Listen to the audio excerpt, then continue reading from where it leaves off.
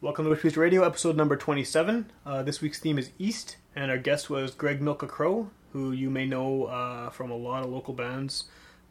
Pretty much, if you've been around the ska scene or a fan of any of the local ska bands for the past 15 years or so, you've probably come across some of his music. He was in, currently he's in the Scarlet Union. I just got that. Scarlet Union? No, it's not. It's not a pun. It's not. I hope not. No, but he's in the Scarlet Union now. He was, I think most notably he was in Whole Lotta Milka, which was, I know I say this to him on the show, and I've said it on other shows. We played them a few weeks ago, but they were definitely one of my favorite all-time Winnipeg bands, and they were the band that kind of got me interested in ska in the first place. Didn't they have that Propagandhi diss song? They did. We didn't ask him about it. We should have... You know what, I was thinking about it, but I should have brought it up. But you should have brought it up. But you guys seem to have such a good dialogue, because I know his music from you playing it for me, but I'm not I don't know it as well as you do, so I kind of just let you take control of the questions. I should have just brought that up. I'm an idiot. Yeah, that would have been really interesting, actually. So Greg, if you're listening, you probably are listening to this, hear what the finished product sounds like. So, I love how our intro to the episode is explaining how it could have been a better episode. So Greg, come back on the show and tell us about the Propagandhi diss song. But other than that, no, he played a song at the end of the show, which was really cool. It's actually really interesting. It was like a poem that he set to music. Yeah. And it's that's been up on YouTube probably for a while now, because we put those up ahead of time. But, you can download our podcast at www.witchpolice.com. You can find it on Twitter at witchpolicefm. You can find you at Rob Crooks and robcrooks.com. Mm-hmm. You can find John Ascombe playing ball hockey. Or fucking meditating. Yeah. It's like at John meditating. He's probably meditating in the ledge yard right now. We were recording another, this is totally off topic, I know this is the intro, but we were doing another intro, me and John, and I introduced the show, and I said John's here to help tell us what's going on and what episode this is, and he goes, yeah, I'm going to tell you to see how the fudge is packed. What? I just said, what are you talking about? And then he just didn't say anything. So that's why you're doing the intros with me now, because I don't know what he means. How the fudge is packed? Does he know the connotations? I don't think so. No, I don't think so. Oh, okay, so he doesn't understand. I don't think it's any kind of offensive joke. I think he just said something random and then didn't know how to react after saying it. So there's this weird... I know this is completely off topic from this, but yeah, Greg Crow. But that's a particularly strange thing to say. Because there was just some awkward silence, and I laughed and said, I don't know what that means. And he just didn't reference it. So that's why you're doing the intros with me now. Anyway, this is Greg Crow episode. What we try to do on a lot of these is throw some little sound clips of something related to the band or the episode or the Witch Police at the end of these intros. And I haven't actually asked Greg about this yet, but I'm going to do it anyway. I have a CD of demos of his musical that he wrote. I don't know if you should do that, though, just because that musical, there could be copyright. That's true. We won't do that. Yeah, we might not do that. Okay, we're not going to do that. I'll just throw a Whole Lotta Milka clip in. Yeah. Yeah. Play the Propagandhi diss song. Okay, all right. Yeah, perfect. Yeah. Rewind that. Yeah, we're not going to play his musical. Actually, if you listen to the show, though, we do talk about his musical. Yeah. Kind of at length, and it's kind of pretty interesting. So, check it out. He plays a song at the end, and we'll play the Propagandhi diss song. Just a little bit. It's called A Message to You, Chris, from the first Whole Lotta Milka album, which he also talks about if you listen to the show. So check it out. Witch Police Radio, Greg Milka Crow, episode number 27.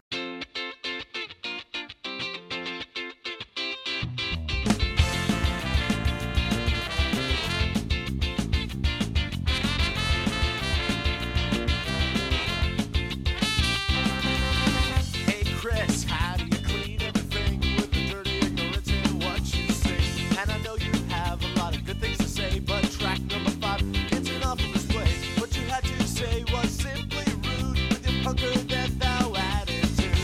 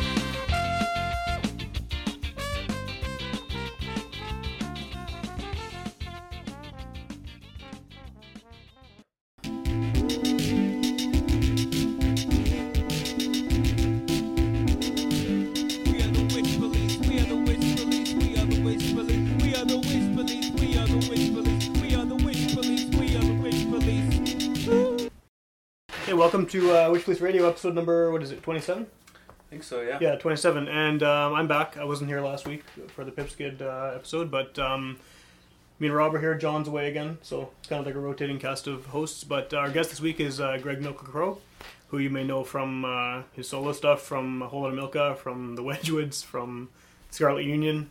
Missing anything? No. Racketeers, I guess, briefly. Very briefly, yeah. Well, pretty much any Winnipeg ska band, over the past, 15 years or so, you've been probably somewhat involved. So we're really happy having you on the show, actually. It's cool. I'm happy to be thanks here. For coming, yeah. Thanks for having me. The theme this week is, East? Yeah. East, which is, this is, again, kind of created by our random theme generator. We just sort of hit a button on the computer and it shoots out a bunch of words at us. So we got East as a theme. We have Greg here. We have Rob here. We have me here. And I'm going to play something to start it off, I think. Sure. This one, I kind of, the one I want to play first, actually, is one I was listening to a lot today when I was trying to figure out what songs I was going to do. It's one of the first things I thought of just because I've been wanting to play something by this guy for a long time. So the song is kind of a stretch to fit into the theme, which maybe isn't the best way to start the show. But I'm going to play a song by Albert Ayler, and he's one of my favorite jazz musicians. I haven't had a chance to play him because none of the themes have fit yet, so I'm going to kind of shoehorn him into this one. The reason it fits East is because he drowned in the East River in New York. So Fair. Kind of morbid. Right. And, so I'm going to play a song by him, and we can talk about it afterwards, and I can kind of explain why I think it fits the theme and why I like it. And sounds good. Go from there. So here's Albert Ayler.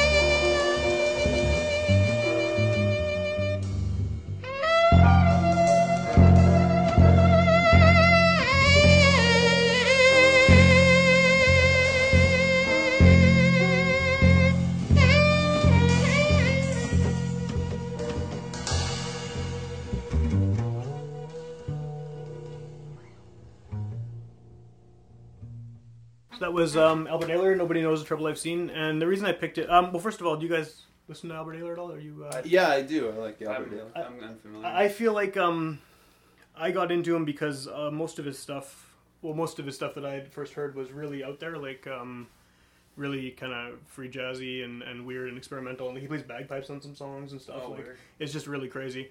And then I kind of backtracked a little bit and found that he'd done a bunch of standards albums and stuff in Sweden. He was living in Sweden for a while, in I guess it was the early '60s, and I really like it. Like it's compared to his normal stuff, his stuff I'm most familiar with. It's really very structured, I guess. But I love it. I love the sound. I love that's one of my favorite instrumental songs I've ever heard by anybody. Like I just something about the way he plays it. I don't know.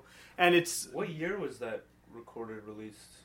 This is probably mid '60s. Okay. But the reason that I like it with the theme is, I mean, he drowned, and it's kind of like whether he killed himself or someone was suggesting he was murdered, but I think it sounds like he killed himself. He had lots of mental issues and stuff. And the song is about, it's an old spiritual, and like nobody knows the trouble I've seen, no one knows the sorrow I've seen, that kind of thing. So and it's really mournful kind of thing. So right. Even though he recorded that years before he died, I still kind of think it fits well with it's a bit of a downer, and which maybe isn't the best way to start a radio show, but down the East River, so that's the connection. I'd been wanting to play him for a long time, and some of the stuff I wanted to play was like ghosts and stuff, which is a lot crazier, and maybe I will play it on a future show if we get a ghost theme or something. But I've been listening to that song a lot for a couple of years now, just kind of regularly. I really like it, so I wanted to. It's really nice, yeah. Yeah, it's pretty. Eh? It's like it really it pulls at the heartstrings a little bit, like. Yeah. And I find that there's not a lot of music that I listen to that does that. There's a lot of music that I like for different reasons, but that one's really kind of really emotional. Like it hits you in the heart. So. Right. Yeah. Yeah, I was saying it makes me feel like I'm like strolling aimlessly down like a fall street, just like contemplating something that just went bad in my life. Yeah. I can see that a little bit. Yeah. Yeah. But sometimes you need those songs, right? Like when you're feeling like that, you kind of need the music to accompany it. Yeah. So it's good. I should put that on my iPod for when I'm feeling that way. You should. And you should check out his other stuff too. It's right. Pretty interesting. I think I will. He calls, I was reading some stuff about it because, I was planning on playing on the show, and apparently he described his more kind of wild music as energy music, which I really like.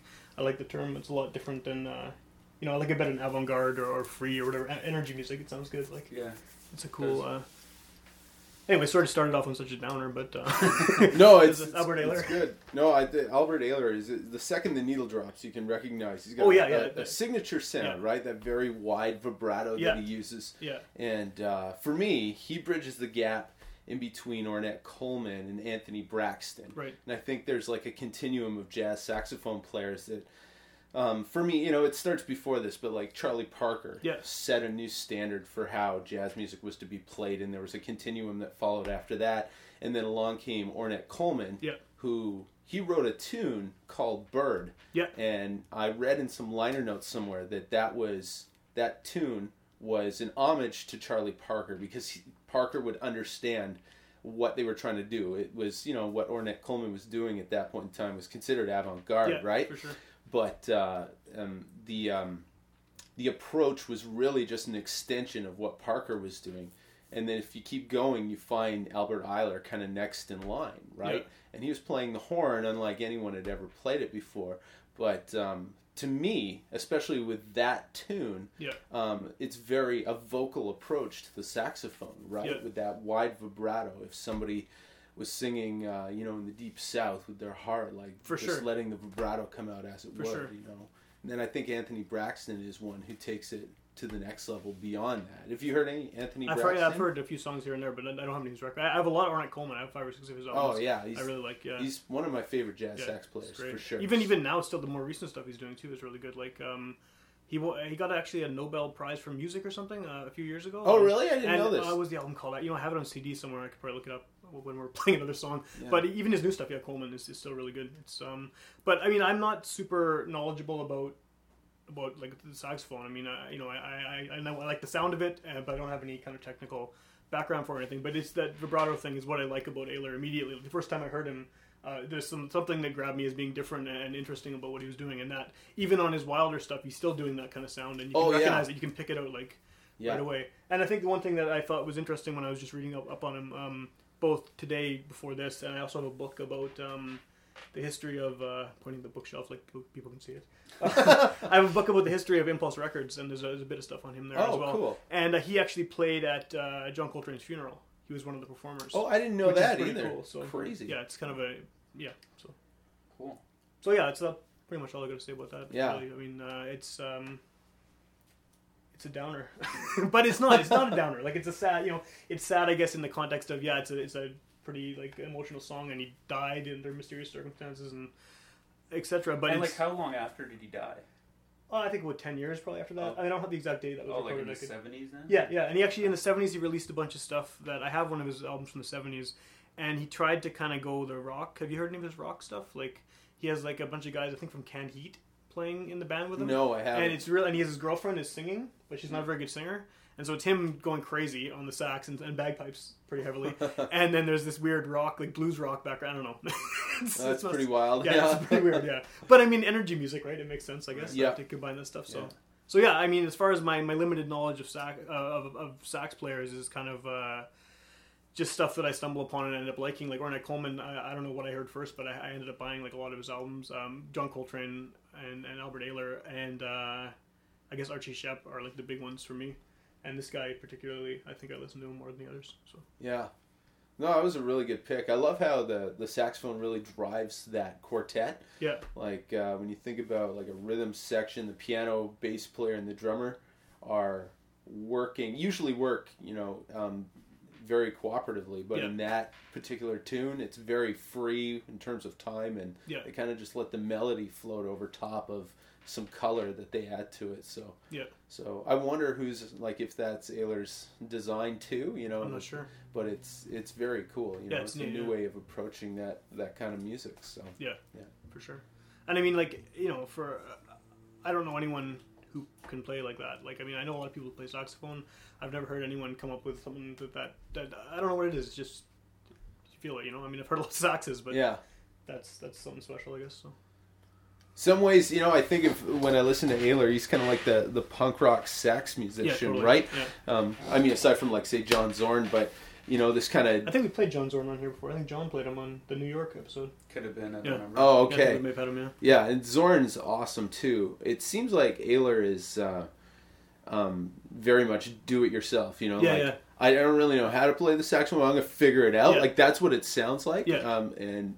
it just goes to show again, like, how imagination is more important than like technical knowledge of something, right? So, and that's what I love about Ayler too. Is his imagination and his approach to the instrument. For sure. Yeah. One thing that the last thing I want to say about it, and we can move on to the next song, is that there's a documentary. Have you seen the documentary about him? No, I haven't. My Name is Albert Ayler, and it was all about his period when he was in Scandinavia, when he was doing all these standards and stuff. And apparently, it's great. I haven't seen it, and I actually find it very hard to find a lot of his stuff.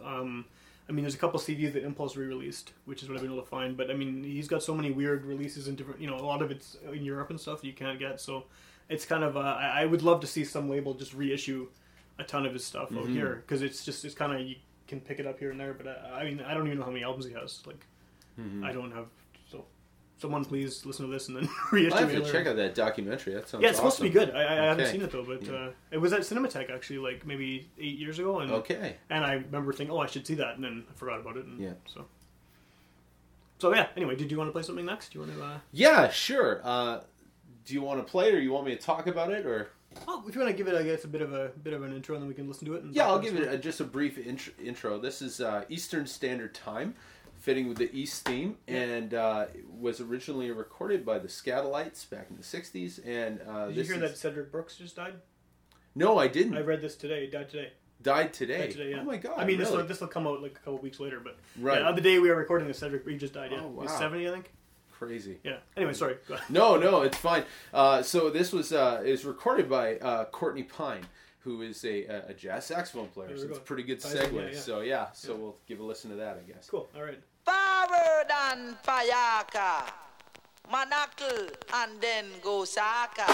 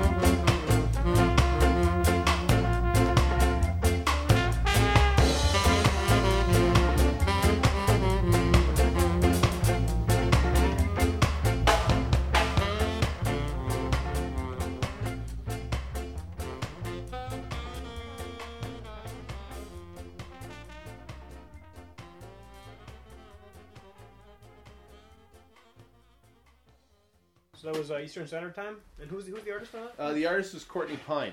When was that? Is that a newer? It sounds like it maybe been newer. That was 1992. Yeah. And you're saying he's a jazz saxophonist? Yeah, so that's kind of not a good representation of what most of his recordings sound like. But I wanted to play that one specifically because I've been a big fan of ska music for most of my life, and in the late '90s, I think you were at that show, Sam, where the Skatalites were in town. I didn't. I couldn't. I was actually living in Virden, Manitoba. Oh, okay. I couldn't get back for the weekend, but I was bummed me out because I would love to see it. I heard it was great. It was fantastic, and a few days later, they were playing in Appleton, Wisconsin. At this, they had the Ska Festival. The Ska Fest, they had this Ska Fest down there. I don't know if they still do it, Scapleton. But me and my buddy Dennis, who later went on to play with the Afterbeat, we drove down there to see the Skatalites again. Hey, why not, right? And the Toasters were playing too, and the Elstonians. There were some decent bands, a lot of horrible bands. The Afterbeat were supposed to play at that festival too, but they got stopped and turned around at the border, sadly. But went down there to mostly to see the Skatalites again, and they blew our minds once again. And there was a guy at the festival who got wind that there were two guys that drove down from Canada to see the Skatalites, and he was in part an organizer of the festival. And he's like, "Do you want to go backstage and meet the Skatalites?" It's like, that's awesome. Yes, I do. Right? So we go backstage and we felt like two complete idiots because what did he say to them, right? So we just stood there and watched them like talk to one another, and then we left. So what are you gonna say to the Skatalites? Just kind of starstruck, like. Yeah, exactly. Like, and I don't normally get starstruck, but I got that when I met Chuck D. I couldn't say anything to him because like, what am I gonna say? Like, the first thing that came in my head was like, I'm such a huge fan. It's like, how many times does he hear that? And then I just started overthinking it, and I just was that time you guys opened for them or whatever? Yeah. And then I was with two friends, and they just had a conversation with him while I watched. You just sat there. I hear that. What's his name? Ray Capo from Youth of Today. Okay. He did a spoken word thing where he gave advice to people saying, if you meet somebody you really admire, you say three things. You say, I really like you. I really appreciate what you've done. Thank you so much. And then you walk away. I did that with James Hunter. I shook James Hunter's hand, and I really appreciate all the music that he's made, and I said those exact three things and walked away, and he said, "Appreciate it, mate," and that was like, great, and I felt good about it. I think I knew that somewhere in my head that's the route you should go, but now that I have that as like in point form, I can use it as a mantra. So it's really good. Exactly. Well, I mean, I guess that like not the Skatalites, but you've played with a lot of other like Jamaican guys. I mean, it seems like every year we did the reggae festival. I was on the organizing committee. Right. Yeah. But I mean, you were in the bands. I think every year, right? I mean, a couple of years. Willie Williams, Sugar Minot, and Sugar Minot. Yeah. Did you play with Mikey Dread as well? No, I didn't. No. But was that the same kind of thing, or I mean, I guess because you're actually playing in the band, it's a little different, right? It was a little bit different, especially with Sugar Minot, because he showed up about an hour before the show began, and then wanted to make changes to the set list. So that was interesting. So didn't really have time to meet him. We were all very nervous about is the dude going to show up? So his plane is in the air. Right, his plane's in the air. It worked out well. Like, it sounded good. It was. We were really lucky. So anyway, with the Skatalites, we left the venue, and then Dennis Gaudry and I we woke up in our hotel room the next morning, and we went to this great big map of Wisconsin to figure out the best ride home. Because Appleton is kind of tucked away. It's east of. No, wait a minute. It's appropriate. No, it's it's like in between Milwaukee and Green Bay. I think it's kind of out of the way. So we're like, do we go north to Green Bay and then cut over, or do we go back to Madison and then drive north? We didn't really know. So we're looking at this map, and there's this awful sound from behind us. Whoop boom, whoop boom, very repetitive, and like, what the hell is that? And here, coming down the stairs of the hotel, is Lester Sterling, and is dragging his suitcase behind him. I'm like, Dennis, holy shit, it's Lester Sterling. That's awesome. And so there he is, and we turn around, and he looks at us, and we look at him. It's just the three of us. It's like now you're kind of forced to say something. You're staring at the dude, right? So do we help him with his bag or something? No, we should have. in hindsight. But he said, thank you very much for your performance last night. We saw you in Winnipeg a few nights before. We're so happy. and he says, "Do you guys play in a ska band?" And what do you say to that? Like, you want to say no because you're too embarrassed. You don't want to say anything. Yeah, you almost don't want him to hear it, right? 'Cause he's, so I don't want to tell this guy I play in the Wedgwoods, which that music is so far removed from what they know as ska, right? Yeah. So I say yes. Dennis and I play in a type of ska band together, and Lester says, "What do you play?" I say guitar. Yeah. He looks at Dennis. "What do you play?" He says, "I play trombone," and then he kind of nodded his head, took a moment, and he said, "Always remember the jazz." And he walked away. That's cool. And so that's why I wanted to pick this tune, because it's the Skatalites were listening to jazz musicians. Oh, for sure, yeah. Coxsone Dog was bringing jazz records over to the island when he would go to the States, and that's what these guys were listening to. And like, when I think about the foundation of that music, of ska music, that comes in part from the folk music of that country, but also a lot from American jazz. So for sure, yeah. I wanted to play that tune to show a jazz take on that, a jazz sax musician paying homage to that. So I thought that was it was very cool. Very cool. Yeah. The band of reverse. Exactly. Yeah. That's really cool. Yeah, I liked it. Yeah, I mean, I like the song. That's the song I always hear, right? So I always like it. It's great. But I guess Lester Sterling's the only one alive now. That's it. So you met the surviving member. That's right. Yeah. At the time, both Lloyds were in the band. That was awesome. Well, they just died recently, right? It's been kind of like every couple of years, one of them. It's crazy. So, and they're not that old, really. I mean, they're they're in their 70s, I guess, most of them, right? When they died, it's not like they're living to 90 or anything, but which is too bad because those guys are foundation of a lot of the music that. Absolutely. So I don't mean to sound cheesy, but where would I be without those guys? For sure. That's the music I've been playing for so long. So I owe a lot to them, and it's sad. Yeah, it is. Yeah, but I mean, the music is still there, which is good. Absolutely. So I'm glad someone recorded them at some point, and Coxsone, I guess. But I'm glad it exists. So because it's a great band. So I should go next. Yeah. Okay. So unless you don't want to. Yeah, no, I'll do it. So as I was saying off air, I guess that when the theme East came up, like so many songs about different directions came up, and I was thinking I might be able to get away with like using a song that had West or North in the title, but like Stand by R.E.M. I should have used Stand by R.E.M. Doesn't it have all of them? Yeah, it has all of them. But anyways, so I did originally come up with songs that had East in the title or were about being people talking about being from the East, especially the East Coast of the States. Yeah. But I eventually just settled on 2 songs that are by artists from the East. So the first pick that I have is DJ Moves and Tachichi. Okay. And they're a group that they were from and at this time based in Halifax. I think for a while they were based out of Vancouver. I'm not sure what they're doing now. But this is what you call a posse cut, so it's got all these different rappers from Halifax on it, including Kunga 219 of The Goods, this guy No Self, who's really interesting guy, and then Buck 65's on it as well. So should I play it? Then we'll talk about it after? Yeah, sure. Okay. Sounds good. So yeah, this song's called Heads Up, and it's Tachichi and Moves and their friends.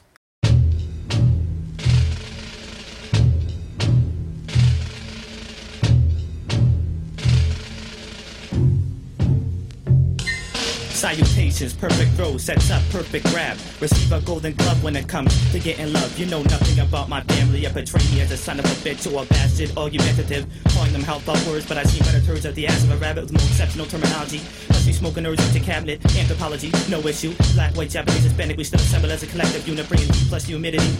Launch the fucking humidex as I witness the sweat dripping off your index finger. Just a pacifist, second guessing himself. Your death is optional, step down and educate yourself for once. Booty around by defense, lesson 1, drink lesson 2, your death is non-optional. Cause you went forward practicing voluble balderdash. Missing tolerable wisdom in your quote-unquote stash. Well, what the fuck's between your frontal lobes? So obsessed with pretty things, you're even kissing hopes. Hoping a recreation of a princess, but made a mistake and kissed the snake. One with a megalithic rock and tailor at that. Push the pies aside. What's the idiot MC eating contest? That's that of the game, my man. Cool man, too, when I make they catch, so confess. You know what I'm saying? That shit is cold, fresh, man. You know what I'm saying?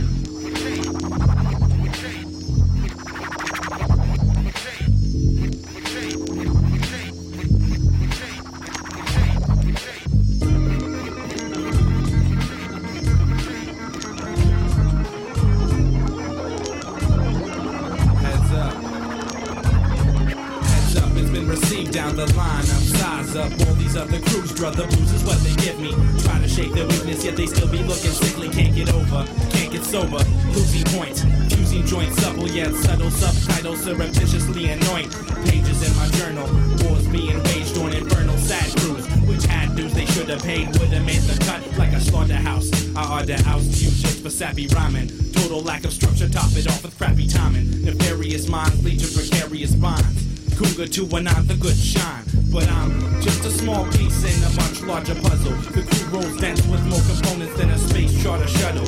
Yeah, you got it right. Locking in on us, trying to figure how to write original styles. Stay out of criminal files. Love be getting wild, acting like a crazy child, so don't do it. We stay fresh on own accord and willpower. Maximize potential. Yeah, so that was Heads Up, the posse cut from the Tachichi and Moves Suicidal Soul EP. And so there's a few interesting things about that. Like I was saying how the beat changes for each rapper. Yeah. Which is something that like guys in Halifax I know were doing back then. Like this other group from there, The Goods, who Kunga 219 from this song is in that group. They used to do that. They'd have like all their friends on one song, but then the beat would change. And that was something like New York guys were doing, like Gangstar was doing that for back in the day. The guy who made the beat, DJ Moves, he's got like some pretty funny history. Like he made the beat to "If You Steal My Sunshine" by Len. That's hilarious. And like from what I understand, like he just aren't a bunch of those guys in the video too? Yeah. Like I think a number of them are for sure. And like DJ Moves made that album with Bird of Prey too. And Bird of Prey was a guest on the show. I guess a few weeks ago or a few months ago. Yeah, and then so that's interesting because like that guy from Len is like still living off that song. I heard that song on the radio today actually, which was pretty funny. But I guess DJ Moves just sold the beat and that was it. Like so he doesn't get any royalties or anything. And then the third guy who rapped on that song, No Self, he was I don't know if you guys picked up on him, but he was the one who like his style's really weird. It's kind of hard to understand what he's saying, but he's got a really interesting style. And like he was such a conspiracy nut that he was trying to figure out the best way to get back at the system. So he, in his mind, I think he was like maybe doing a lot of drugs at the time, but in his mind the best idea to get back at the system was to become a bank robber.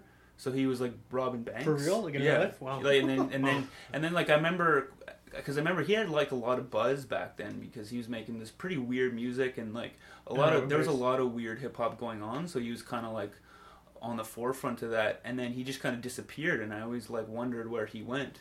And it turned out he went to jail because he was robbing banks. Wow, that's crazy.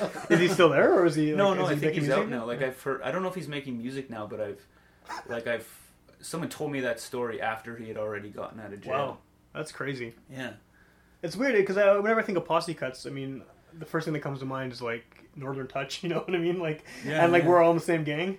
You know, and like none of all those have a hook though. Like it's all like verse hook, and this is not. I like how this was just kind of. They go both ways. Like like I was saying, like Gangstar does that where they wouldn't have a hook, but they would just all have rappers on it. Yeah, and there was a lot of that. Depends, but there's a lot of posse cuts with hooks as well. Another interesting thing about this was that DJ Moves, the guy who made the beat, Buck 65. They were in a group called Hip Club Groove back in like the early 90s. Isn't that like the predecessor to Len or something?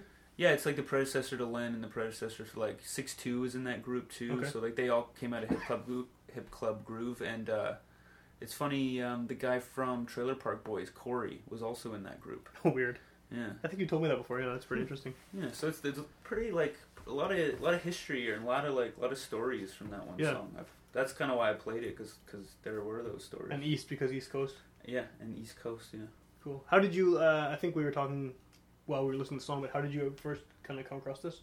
Yeah, like I just remember when I was listening to a lot of underground Canadian rap, and I think I got to that just through listening to Winnipeg rap, like listening to Fermented Reptile and like the Peanuts and Corn label and the Freak Show. Oh yeah. And then that made me interested in other stuff. I got interested into like groups from from Saskatoon, like So-So and Factor and Epic. And I was thinking how I could have played an Epic song because he's from Saskatoon, but his record's called 830 in Newfoundland. Yeah, I have that CD, which is, you know, I could have probably got away with playing that. Yeah.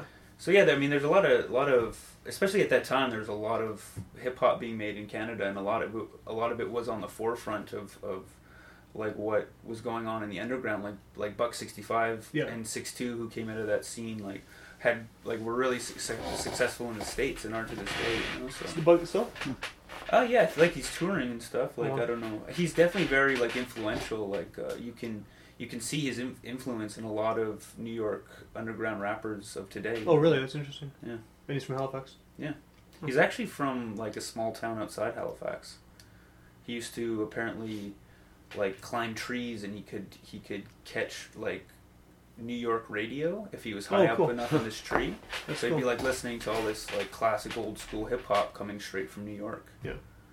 And you met some of these guys since, right? Like you played shows with some of them? Like Buck 65 you opened for, right? Yeah, I met Buck 65. He was cool. I have never met DJ Moves, but he said that he liked the song that Bird of Prey and I made, so that was cool. Like the new single that you have? Yeah. I don't think I've met the rest of them, but I've seen most of them live. I haven't seen No Self live, I guess. Because of the bank robbery thing? Yeah, I guess that's probably why. All right. Did you want to play your next song now? It doesn't matter if you want to. Yeah, no, you might as well. I'm still trying to decide. I got a few options here. I want to play, so if you have something lined up, then... Sure. The next tune I have is from a group called Booze and Glory from London, and they use the word East 3 times each chorus. Nice. They're huge supporters of my favorite soccer teams. And this tune is about that soccer team, West Ham United, even though they're West Ham, if they're from East London. So how did you become a West Ham fan? Well, I guess it started. I ask as a Chelsea supporter. Oh, I see. Oh, I'm sorry for you, by the way. I guess in '98 I was in Paris, France, just a few days before the World Cup opened, and I kind of got sucked into like this football fever, and realizing like what a true world sport it is. Like growing up in Canada, you think hockey is like the sport, the sport, but it's really North America, Scandinavia, and Eastern Europe, right? Mm-hmm. But soccer is a big deal across the planet. So I started to become interested in it, and I need to pick a team. Yeah. So I knew that Billy Bragg, who's like my musical idol, he follows West Ham. So I was like, that'll be my team. So. Did they have the Canadian goalie at the time too? They did. Yeah, that's right. So that helps, I guess, right? Yeah, it does. One thing I've observed over the years about soccer in Canada is that. I find most people in Canada don't know how to kick a soccer ball. Because, like, there is, like, a technique to it. There's like, you gotta hit it with the inside of your foot, right? And I find, like, most people just, like, toe kick it. Yeah. And I was driving by, like, a soccer practice today, and it was just so funny. You were watching these, like, there were teenagers kicking soccer balls at the net and just, like, completely missing, like, going in every direction. And I guess it'd be like someone from England trying to take a slap shot. I guess so. Yeah. I guess so. That's right. I almost feel like soccer is just like for a lot of kids, this is a default sport. Yeah, you go run around, it's fun, you know? Yeah, so they don't actually care. Don't learn how they're not really into it. They're just, it's fun to play, but they're not, you know, because I played soccer, and I remember you were when goalie, right? I was a goalie, but I remember when my coach told me how to actually kick a soccer ball, and I was like, I had no idea. Yeah. I had no idea I was doing it completely wrong. Yeah. I actually have a story about West Ham. When I was, like, I'm a Chelsea fan by, like, family heritage. Like, I'm not allowed to be a fan of anything else. You've like inherited. My dad's English. Him and all of his brothers are the extreme diehard. Like, his brothers travel around Europe following Chelsea. Like, they're, you know. So when I was last in England, I was about 12 years old, and you know, I'd always been told that Chelsea is the team I need to support. But when I was there, I was, you know, in all the stores with all the jerseys and bags and hats and everything, and I liked some of the other teams, and I liked the logo of West Ham. I liked the colors, and I was 12 years old, so I bought a West Ham bag and a hat, right? And I thought, this is cool. I picked a team that I like. Walked into my uncle's house, and he wouldn't let me in the door. I had to take off the hat and bag and leave them outside, and he was just like so mad. Like, he just couldn't believe that, like, my dad, I guess he must have thought he like failed me in learning, like, teaching me the correct team. So I know now. I know now that Chelsea is the only. I was in a Tim Hortons about a month ago, and a guy came up to me with a British accent, and it's like, "Excuse me, is that a West Ham scarf?" Yeah, it is. You might want to take that off. You're making a lot of nasty friends here. You know that, right? You know that. That's very good. Not very good. I would take that off right now. I'm a Chelsea boy. We go. Right. Yeah, it's so much more dangerous to be a supporter of one. Like here, you can. We've been watching the hockey tonight, right? It's like it's in Ottawa, but there's tons of guys with Montreal jerseys just mingled in the crowd. Yeah. You can't do that, like in most countries in the world. Like my sister went to the World Cup when it was in Germany, and she had to declare what team she was supporting before they gave her seats. Like so it was just like two teams she didn't care about, but she had to pick one so they could. My friend Tom, when he's from Belgium, and when he was in Winnipeg. Some of my friends took him to a Bomber game. Oh yeah. And like a player got injured. Yeah. From the other team, and like when he got up, everyone was clapping. Like as he walked off the field, and like my buddy from Belgium was just like he was like disgusted. He was like at a soccer game, they'd be like "fuck you," yeah, for sure. Yeah, it's funny. It's pretty nasty. North American sports teams are based on pretty much geography. Like, well, I'm from Winnipeg, so I support the Winnipeg Jets or the Bombers or whatever, right? And in Europe, like football teams have been founded on other principles aside from a geographic location. Yeah. Like we think about like New York, and it can support 2 hockey teams and 2 football teams, and wow, that's amazing. But London supports 14 professional teams, crazy. right? It's so crazy. it's like they have to have like a philosophy, or perhaps it's religion or faith, or and there's so much more history right? to each of these too, right? They've been around for, I mean, there's some hockey teams like Montreal, Toronto, and stuff been for 100 years, but they're like every team has decades and decades and decades of back history and and family. I mean, if I decided to like if my kids decide they don't like the Jets when they grow up, like I don't know if it'll be like the end of the world for me. That's it'll right. Be like, okay, well that's fine. I mean, I guess you chose the wrong team, but I'll accept it. So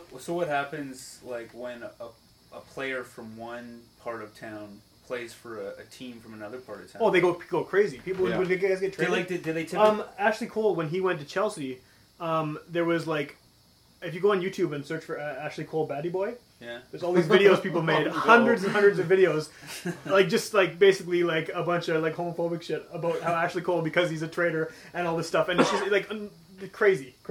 Wow. Just because he got traded, or he chose to go to Chelsea, and so I mean that doesn't happen here. I don't think if if like Andrew Ladd got traded, I don't think people would be posting YouTube videos. They'd probably clap next time he was in Winnipeg. Yeah, they would. Exactly. They would exactly what they do. Yeah. It's a different culture, right? Yeah. Culture of the sport. Yeah. Anyway, let's get so we'll play a tune. Everything can change for West Ham United Football Club in the next few seconds. West Ham players are surrounding Webb, saying the game should be finished. Time is up. It is up. It's all up for Blackpool. There'll be no Ian Holloway back in the Premier League. It is West Ham United who return.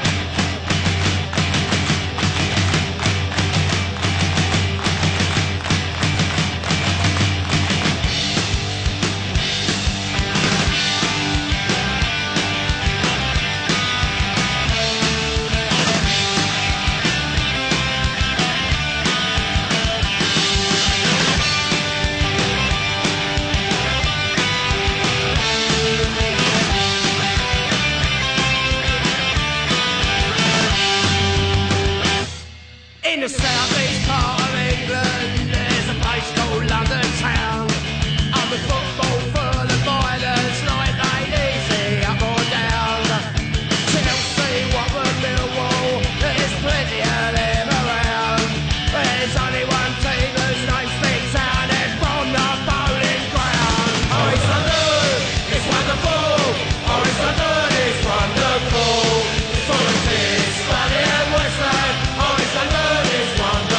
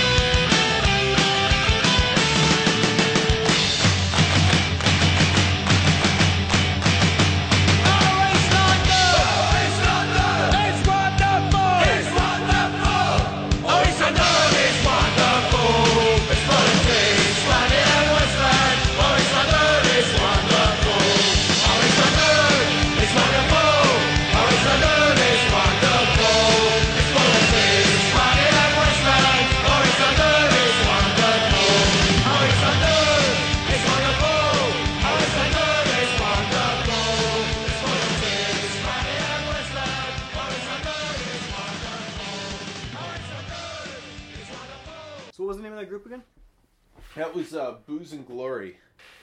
Pretty good name for that kind of. Yeah, absolutely. It's just very fitting. Yeah. I like how every band in that kind of style, even bands in Winnipeg that are playing that kind of stuff, I find that they all have like, it's just such a awesome formula. They can just kind of like, all your songs are about drinking and like being working class and soccer, right. And it's just like there's a mold, and you can. I mean, they all sound like it could be from the same city, Even the accents sometimes would be bands in Winnipeg. Yeah. And to adopt it. Right. It's just, it's one of those types of music that I think you can just like, there's a set like themes that you can write about, and it's not people don't get annoyed by it. It's like people are happy to have the set themes. It's it's like it's what they want to hear. And I was gonna say actually, I was thinking, listening to it, like it's too bad people here don't play in North America, don't write songs about sports teams like that. But I mean, Dropkick Murphys did a song about the Red Sox. I think they did some Boston song anyway. And put it out as a single. So I guess they're trying to do the same kind of deal as this, but here. And I don't know how well it did. Probably not that great. But Mike Reese from the Afterbeat, he wrote that Winnipeg Jets theme. Hey, as you're leaving the arena, that's really? That's Mike's voice, and he wrote that. So. Too, they didn't pick up your song with the Jets. My song's pretty lo-fi though. Yeah, it is. Yeah. Actually, someone asked to put that song in a documentary, and I sent it to them. And the quality wasn't good enough? Yeah, the quality wasn't good enough. That's too bad. Then I was like scrambling to get it recorded better, but it just didn't work out. Well, I remember when we did that video for that, and like we made this song came out before the Jets came back, like before it was announced that they came back. Okay, yeah. And it was about the Jets leaving. Yeah. And we had made a video for it, and like I guess it came out like a couple months before. I mean, I made a video and it came out. I mean, I shot it on a crappy little digital camera and we put it together. But it was on YouTube a couple months before the Jets came back. And then when the Jets came back, a couple other people made these videos that were like a little slicker, but the songs weren't as good. And I remember just thinking, ours is so much better. Like, why didn't they pick up on our crappy homemade DIY? Yeah, it should have got more attention. Yeah. But then like I had like family members, like aunts and uncles, being like asking for the link, and I'd send it to them, and they'd be like, I can't listen to it. It's too harsh on my ears.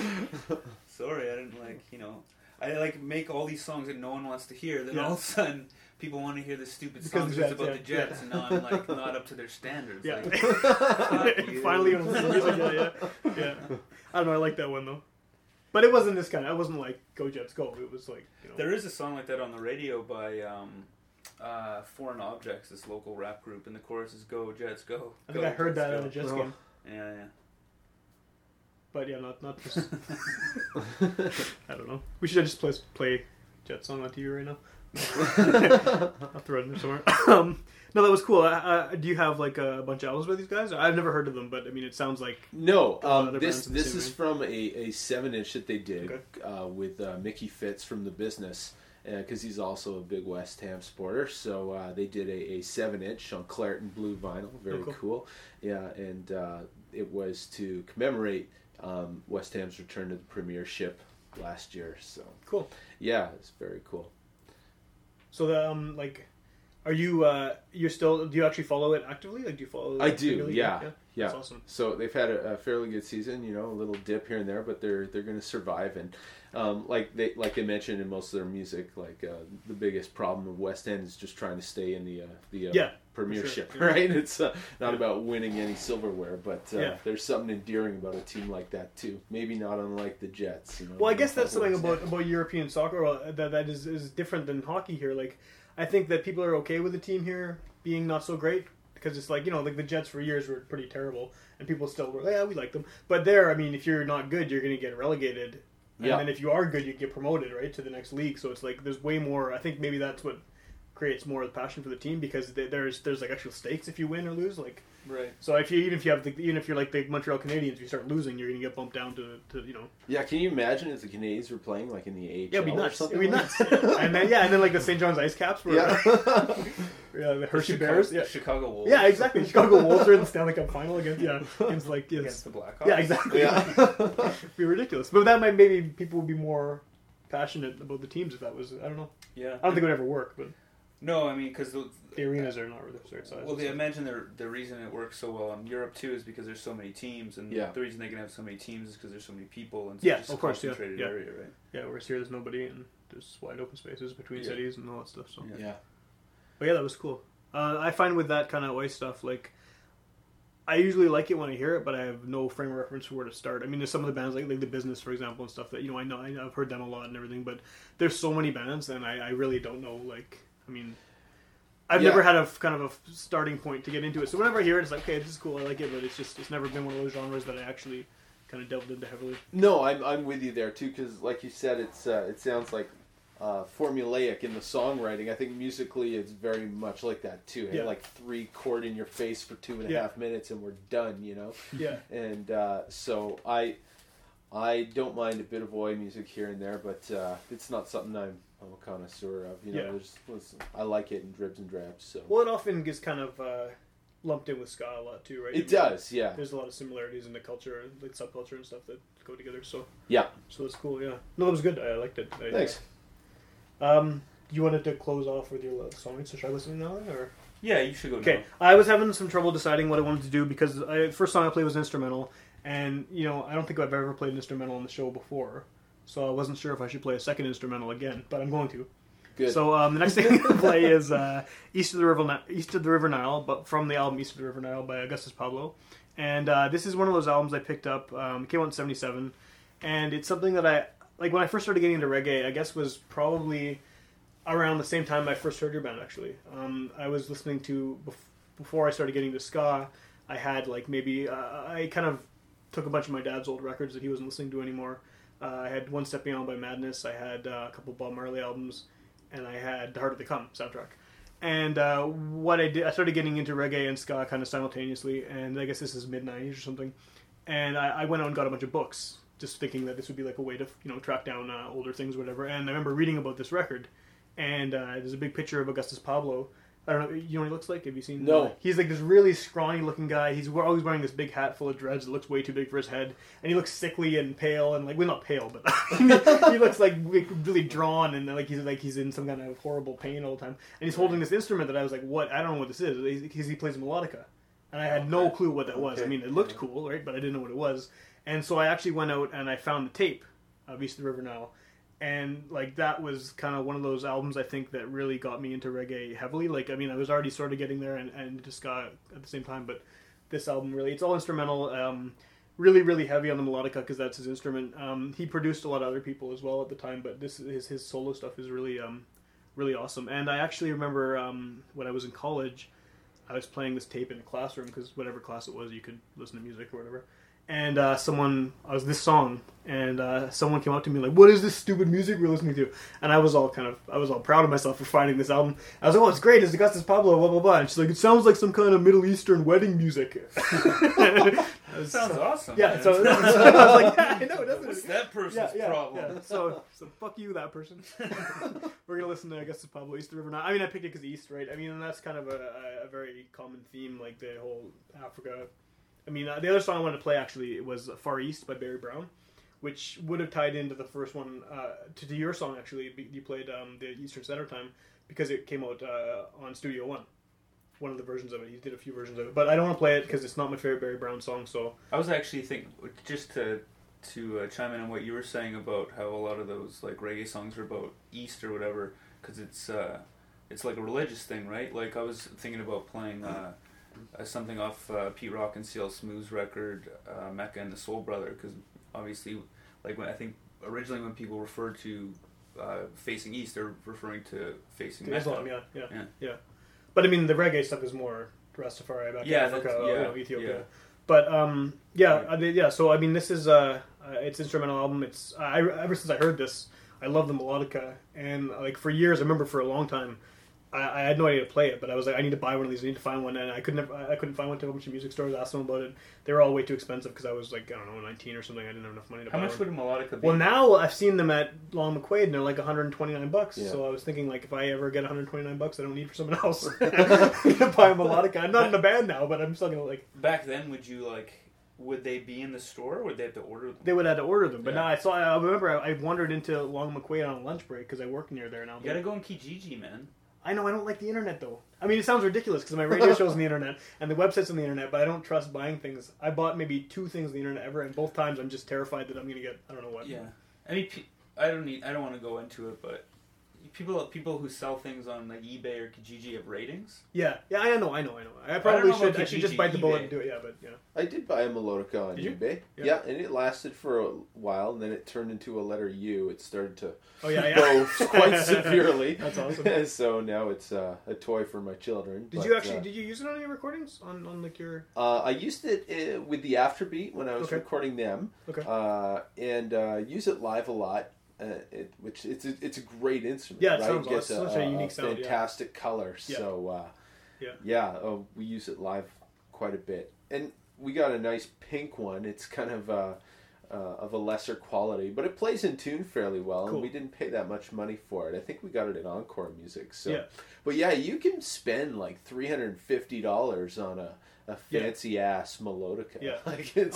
The thing for me too is I don't know how to play it, and especially at the time I had no idea how to play anything on a keyboard. Like now I have a basic knowledge of how to play. I can play like some rhythm stuff on a keyboard, so I'd be a little more comfortable doing it now. But then I was like, I don't know what to do. I don't know. What to do. So I wouldn't have spent that much money on it. But every time I see him, which is not that often, I'm kind of tempted. I actually bought this toy called a piano horn. Have I showed you that thing before? No, I don't. If I can find it, I'll bring it out while we're listening to the next song, and I can play it. I'm not going to play it on the radio because it's a kid's toy. It was this plastic thing, and it kind of has a similar sound as a melodica. It's not in any way shaped or arranged like a melodica, but it's. I looked up cheap toy melodicas on the internet because I figured I'm not going to spend $300 on this. I want to get like something I can use, and so this came up. But we're going to listen to the real thing, and Augustus Pablo. I don't know if I've heard too many other melodica players that are. Like that's their primary instrument, but this guy is the king of it for me. So. Cool. East River Nile from the album of the same name.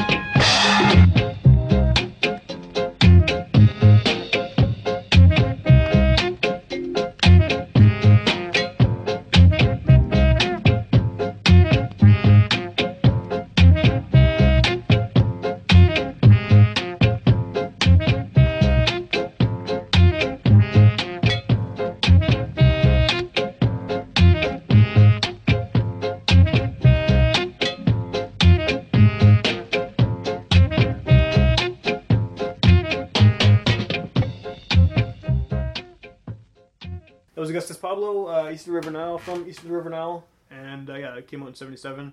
And I knew there was something weird about his name. I couldn't remember what it was, so I looked it up. And Augustus Pablo, the name was used generically for any keyboard player that Herman Chinloy was producing. So it was just like on albums, he just threw in the name Augustus Pablo as the name of the keyboard player. But so Horace Swaby. What do the keyboard players think about that? Well, I don't think they got. I don't think it was a big deal back then, right? A lot of that stuff was not getting a lot of, Right. Okay. So I mean, it's like American stuff too at that time, right? A lot of soul records and stuff. They didn't list any of the names or anybody, so he's just putting Augustus Pablo. So he's just like a session musician. Yeah. So Horace Swaby, who is this guy, who is this Augustus Pablo, he was an Augustus Pablo on a few records. Then he just kept the name, and then he had success with it solo. So that's really cool. Actually. It is really cool. Yeah. And he died. I think it was in like the late 90s. He was only 40 or something. Like he was super young. But he released some really good stuff. A lot of it's not obviously under his name. Probably the biggest one is King Tubby's Meets Rockers Uptown. And that's him producing and playing melodica on it, but it doesn't have his name anyway. He's on the cover. And also King Tubby's Meets Rockers in the Firehouse, which is really good too. He's on that. Again, his name's not on there. It's just like the name of the production house, right? So, but yeah, I really like it. This album was really important to me, I guess, when I was a teenager. Like 18, 19. Yeah, it's cool. I listening really to this kind of stuff. So it was cool. I don't know. I mean, there's no lyrics, right? So it's not. But this was like actually, where's the album cover? I mean, was melodica like really popular instrument in reggae at that time, or? I don't know if it was I don't know if this is. I'm not sure. I'm not sure when it became popular, but like you were saying when we listened to it, it really is like a perfect instrument somehow for it. Yeah. For the genre. Like I don't know what it is, but it really fits. I mean, you could use a keyboard for the same thing, but it wouldn't be as good. Yeah, it has that kind of haunting kind of. Yeah, exactly. Like for dub, it's amazing. Like it's like one of the best instruments. What I was gonna say is on this album, there's a lot of guys who went on to, or even before this, were really really huge. Robbie Shakespeare played bass on a lot of the songs. Chinna Smith plays guitar. Family Man Barrett, Carlton Barrett are on a few of the songs. Like there's tons of people who went on to other things in reggae or and they're just notable. So and.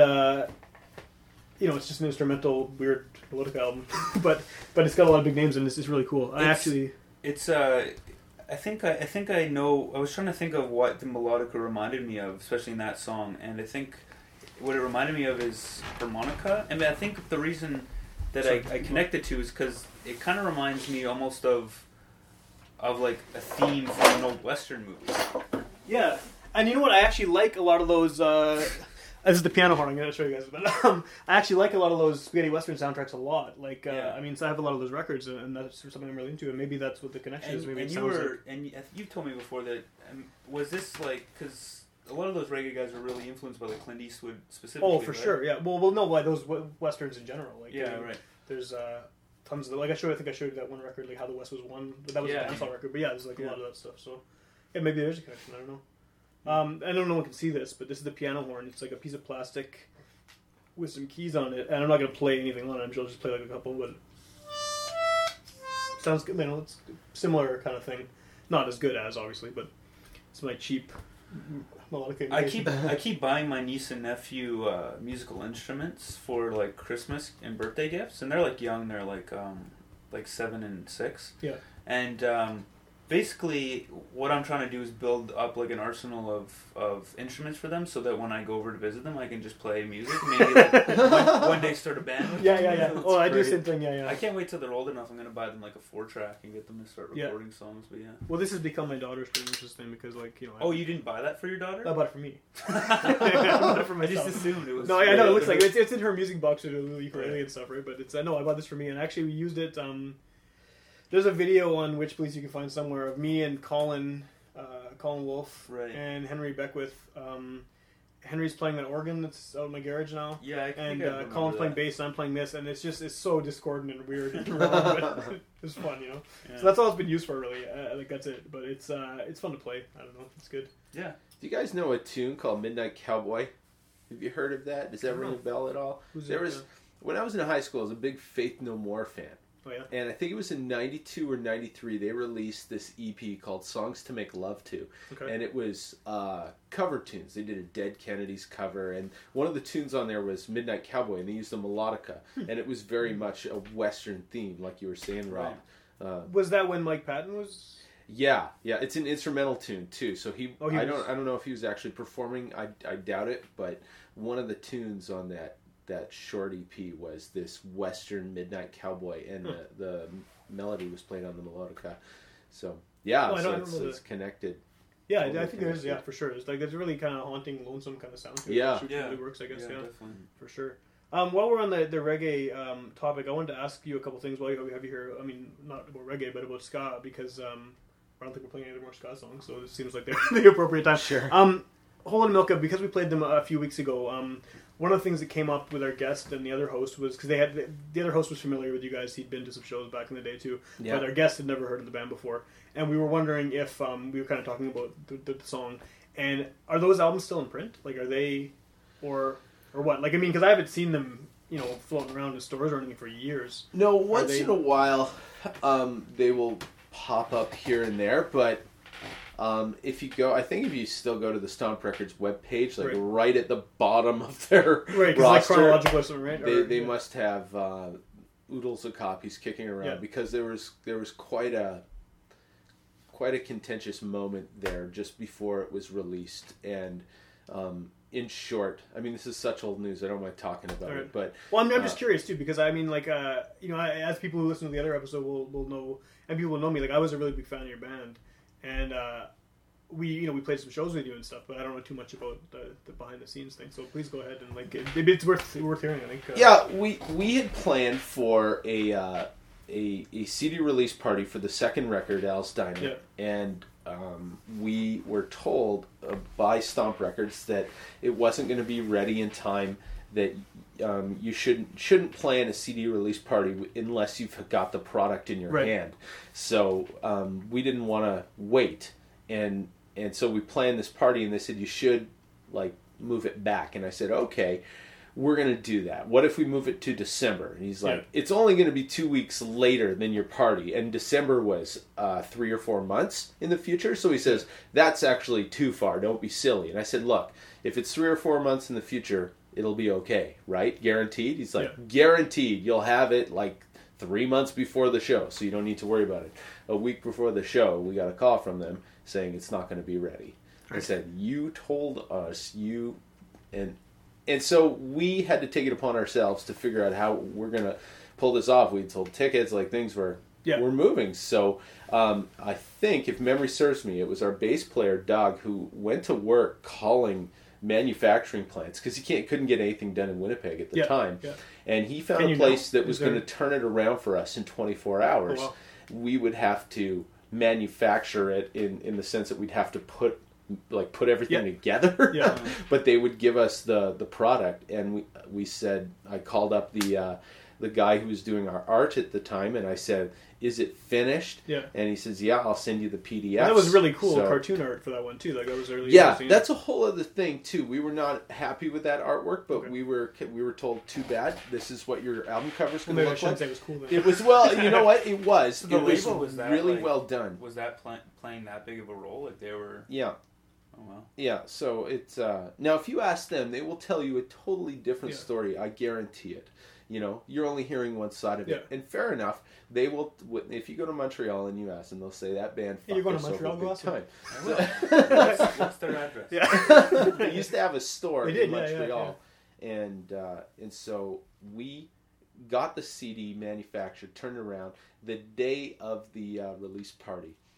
We lined up like a Henry Ford assembly line, and one guy would put together the jewel case and pass it on to the next guy, would put in the inserts, and the next guy would put in the disc and close it, and then we had these stickers, these little round clear stickers that we would tape over because we couldn't get anything. What do you call it when you get it packaged with the cellophane? Oh, the shrink wrap. Shrink wrap. Thank you.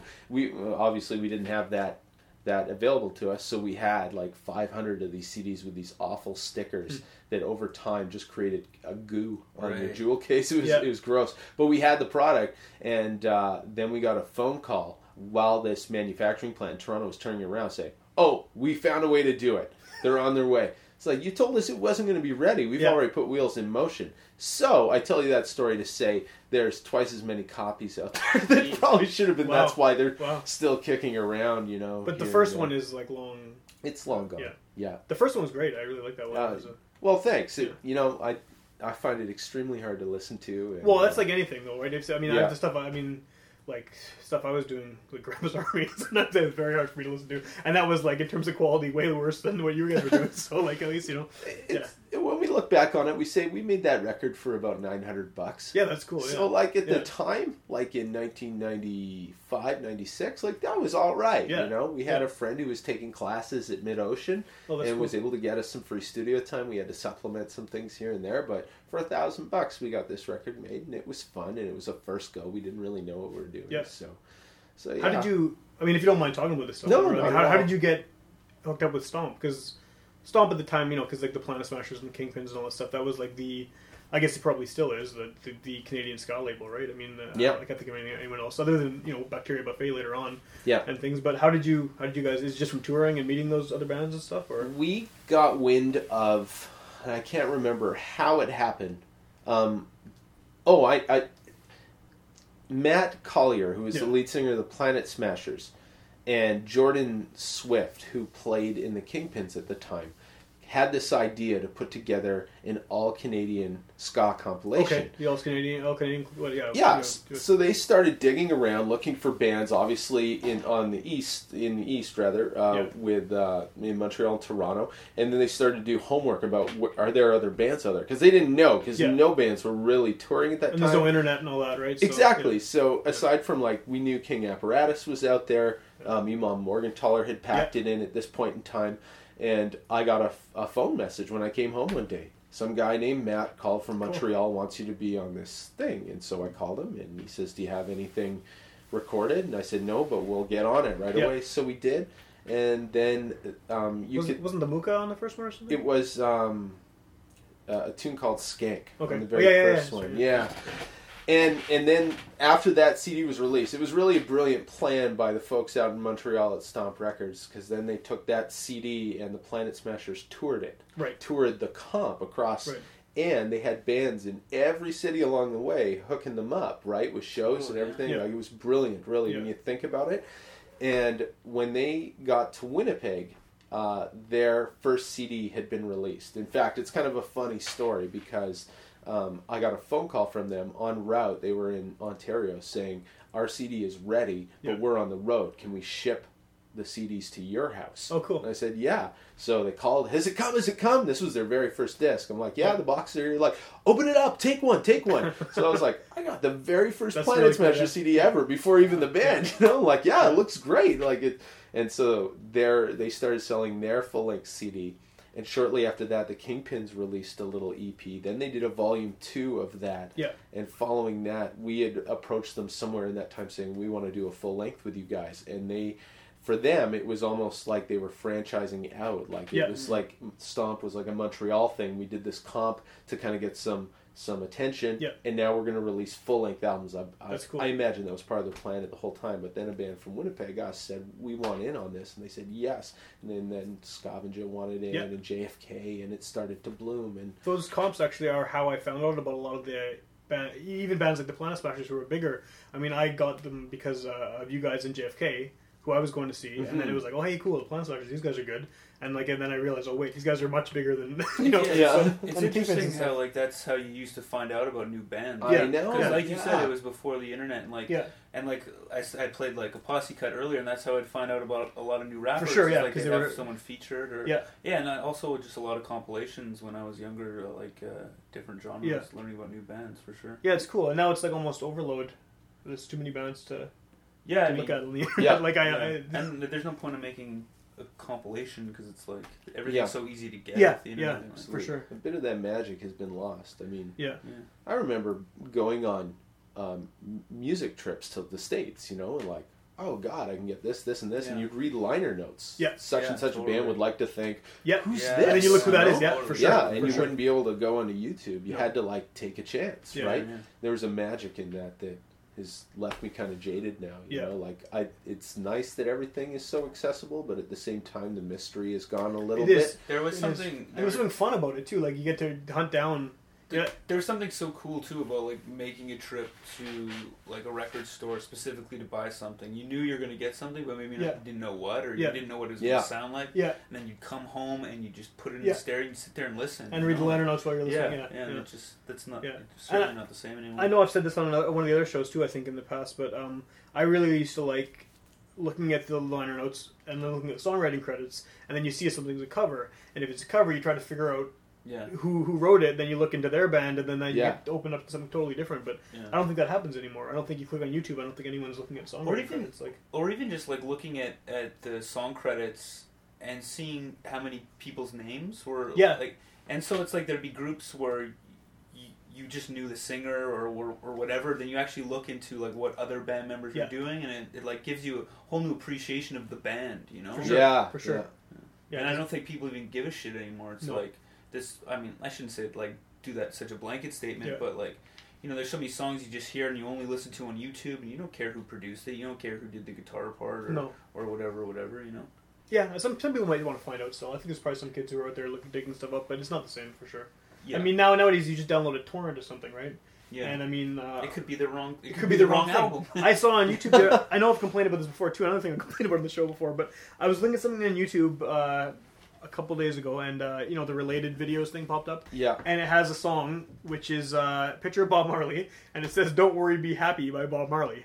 And I was like, this is ridiculous. So I thought, okay, someone is obviously, maybe someone like did a cover of it in Bob Marley style. No, it's the Bobby McFerrin song. I've heard, and there's thousands and thousands of comments, and most people are saying, you know, there's people saying, you're an idiot. This came out 8 years after Bob Marley died. There's no way you could have done it. But then there's hundreds and hundreds of comments saying, who cares? Doesn't matter who wrote it. Why do you care? Why are you mad? And it's like, what do you mean? Why are you mad? This is important. You should know. Yeah. I mean, that's a well-known one. I've encountered lots of people who thought that "Don't Worry, Be Happy" was Bob Marley, and there's like, I think I've talked about this on the radio show before, but there was actually back in the day when Napster first came out, there were these people who were against like file sharing, and so they specifically would take songs, and they would, whatever was big at that time, whatever was being downloaded, they would like intentionally misname songs.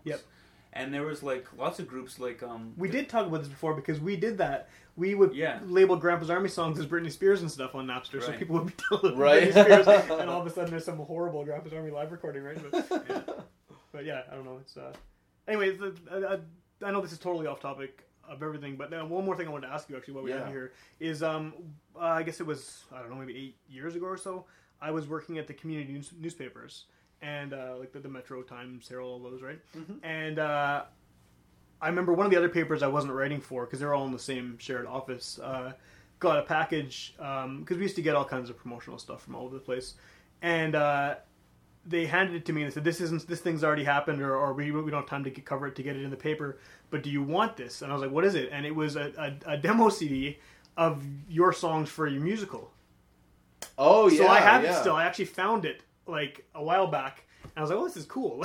So I didn't actually get to see it, but you actually wrote a musical, and like, did that ever get recorded or anything? Of those songs, or were they just because it sounds like it's just you playing most of the stuff on it. Yeah, it was because we didn't have anything formal to send up for promotional material, but we wrote this show, London Town.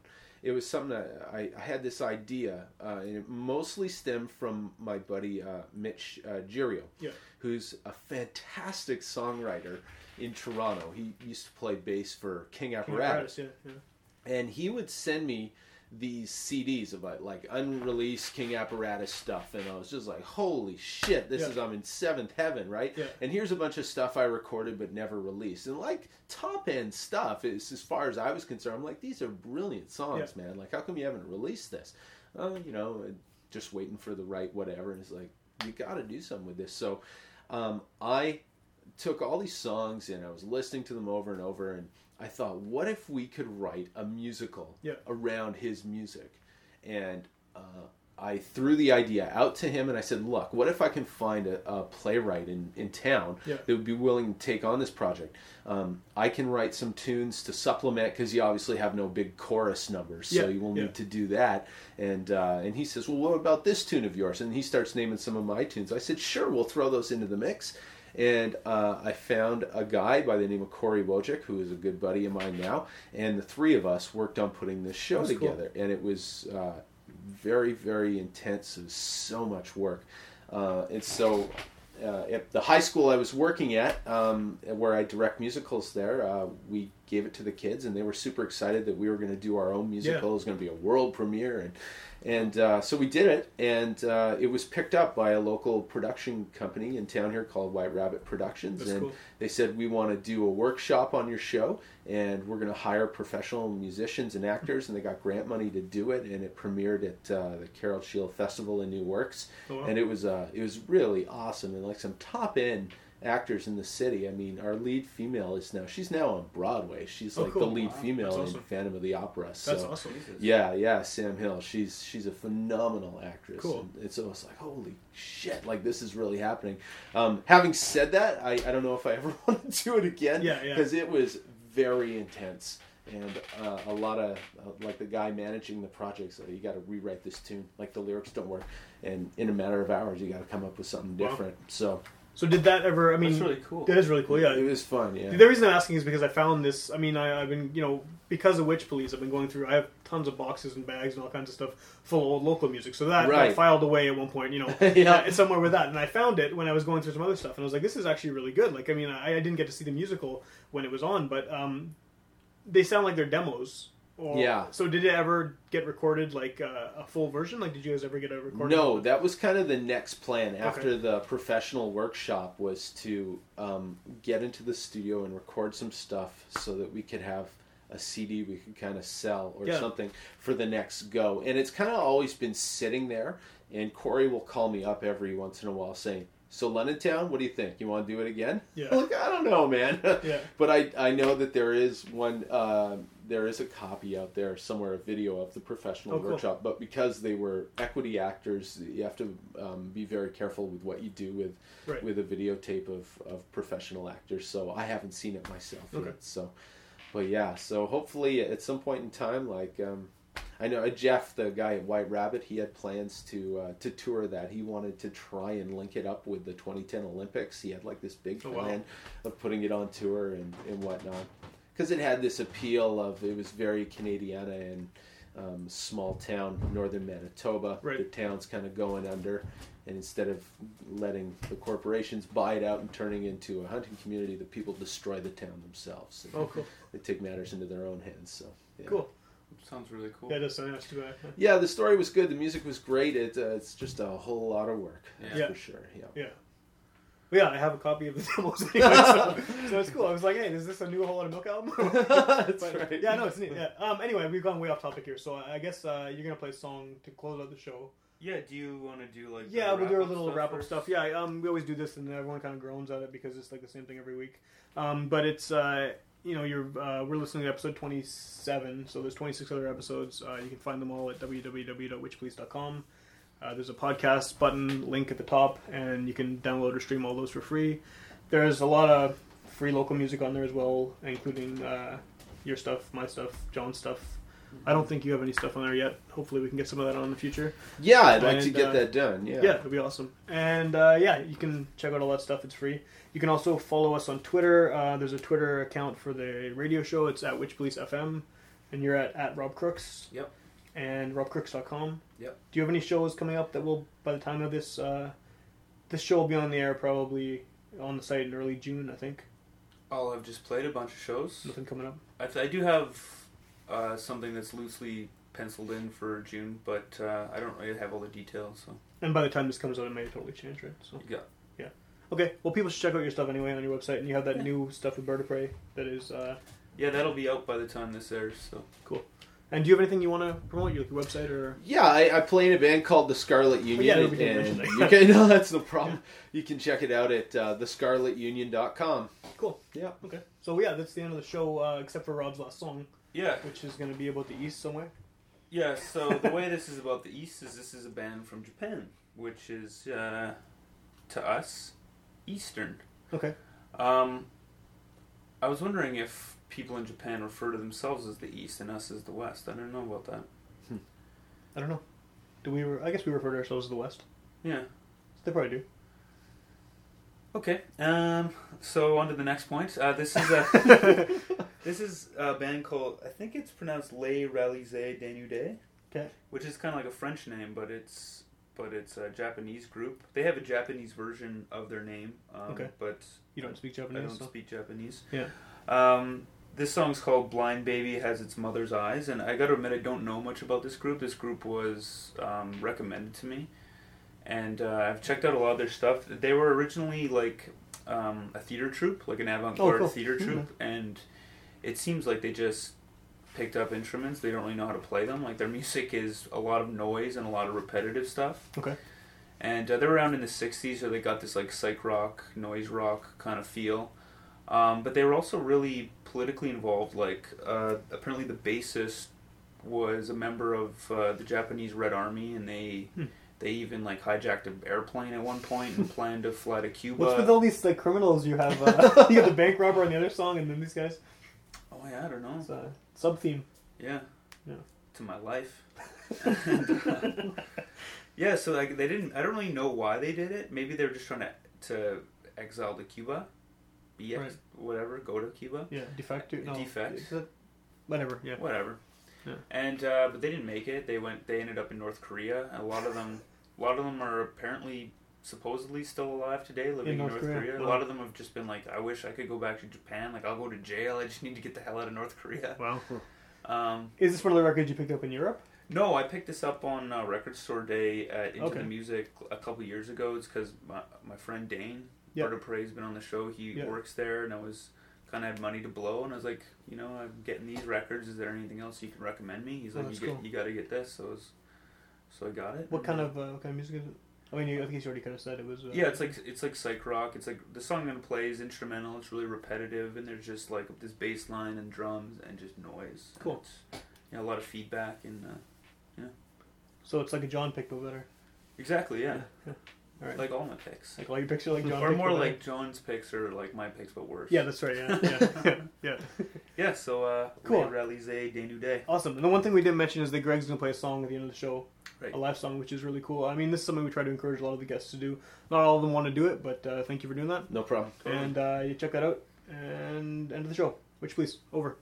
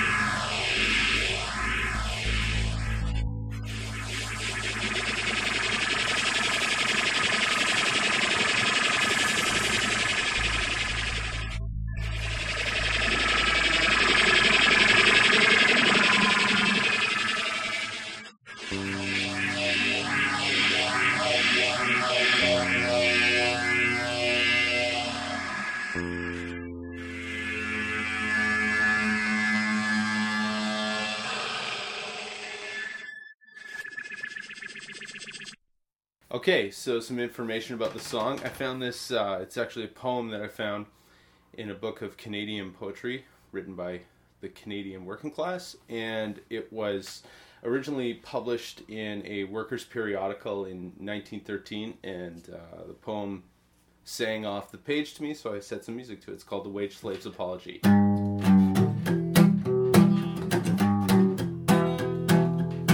Dear Rose, I know that it's mighty tough to only send you 10 in this mail. All things have come up pretty rough, or I would not put up this wail. Old Pinchim cuts our wages down to bits a day because he said so many more have come to town, and there is a little work ahead. So you had best be careful, Rose, 'cause work is scarce and wages are low. Don't buy the kiddies many clothes, no, 'cause I may shortly have to go.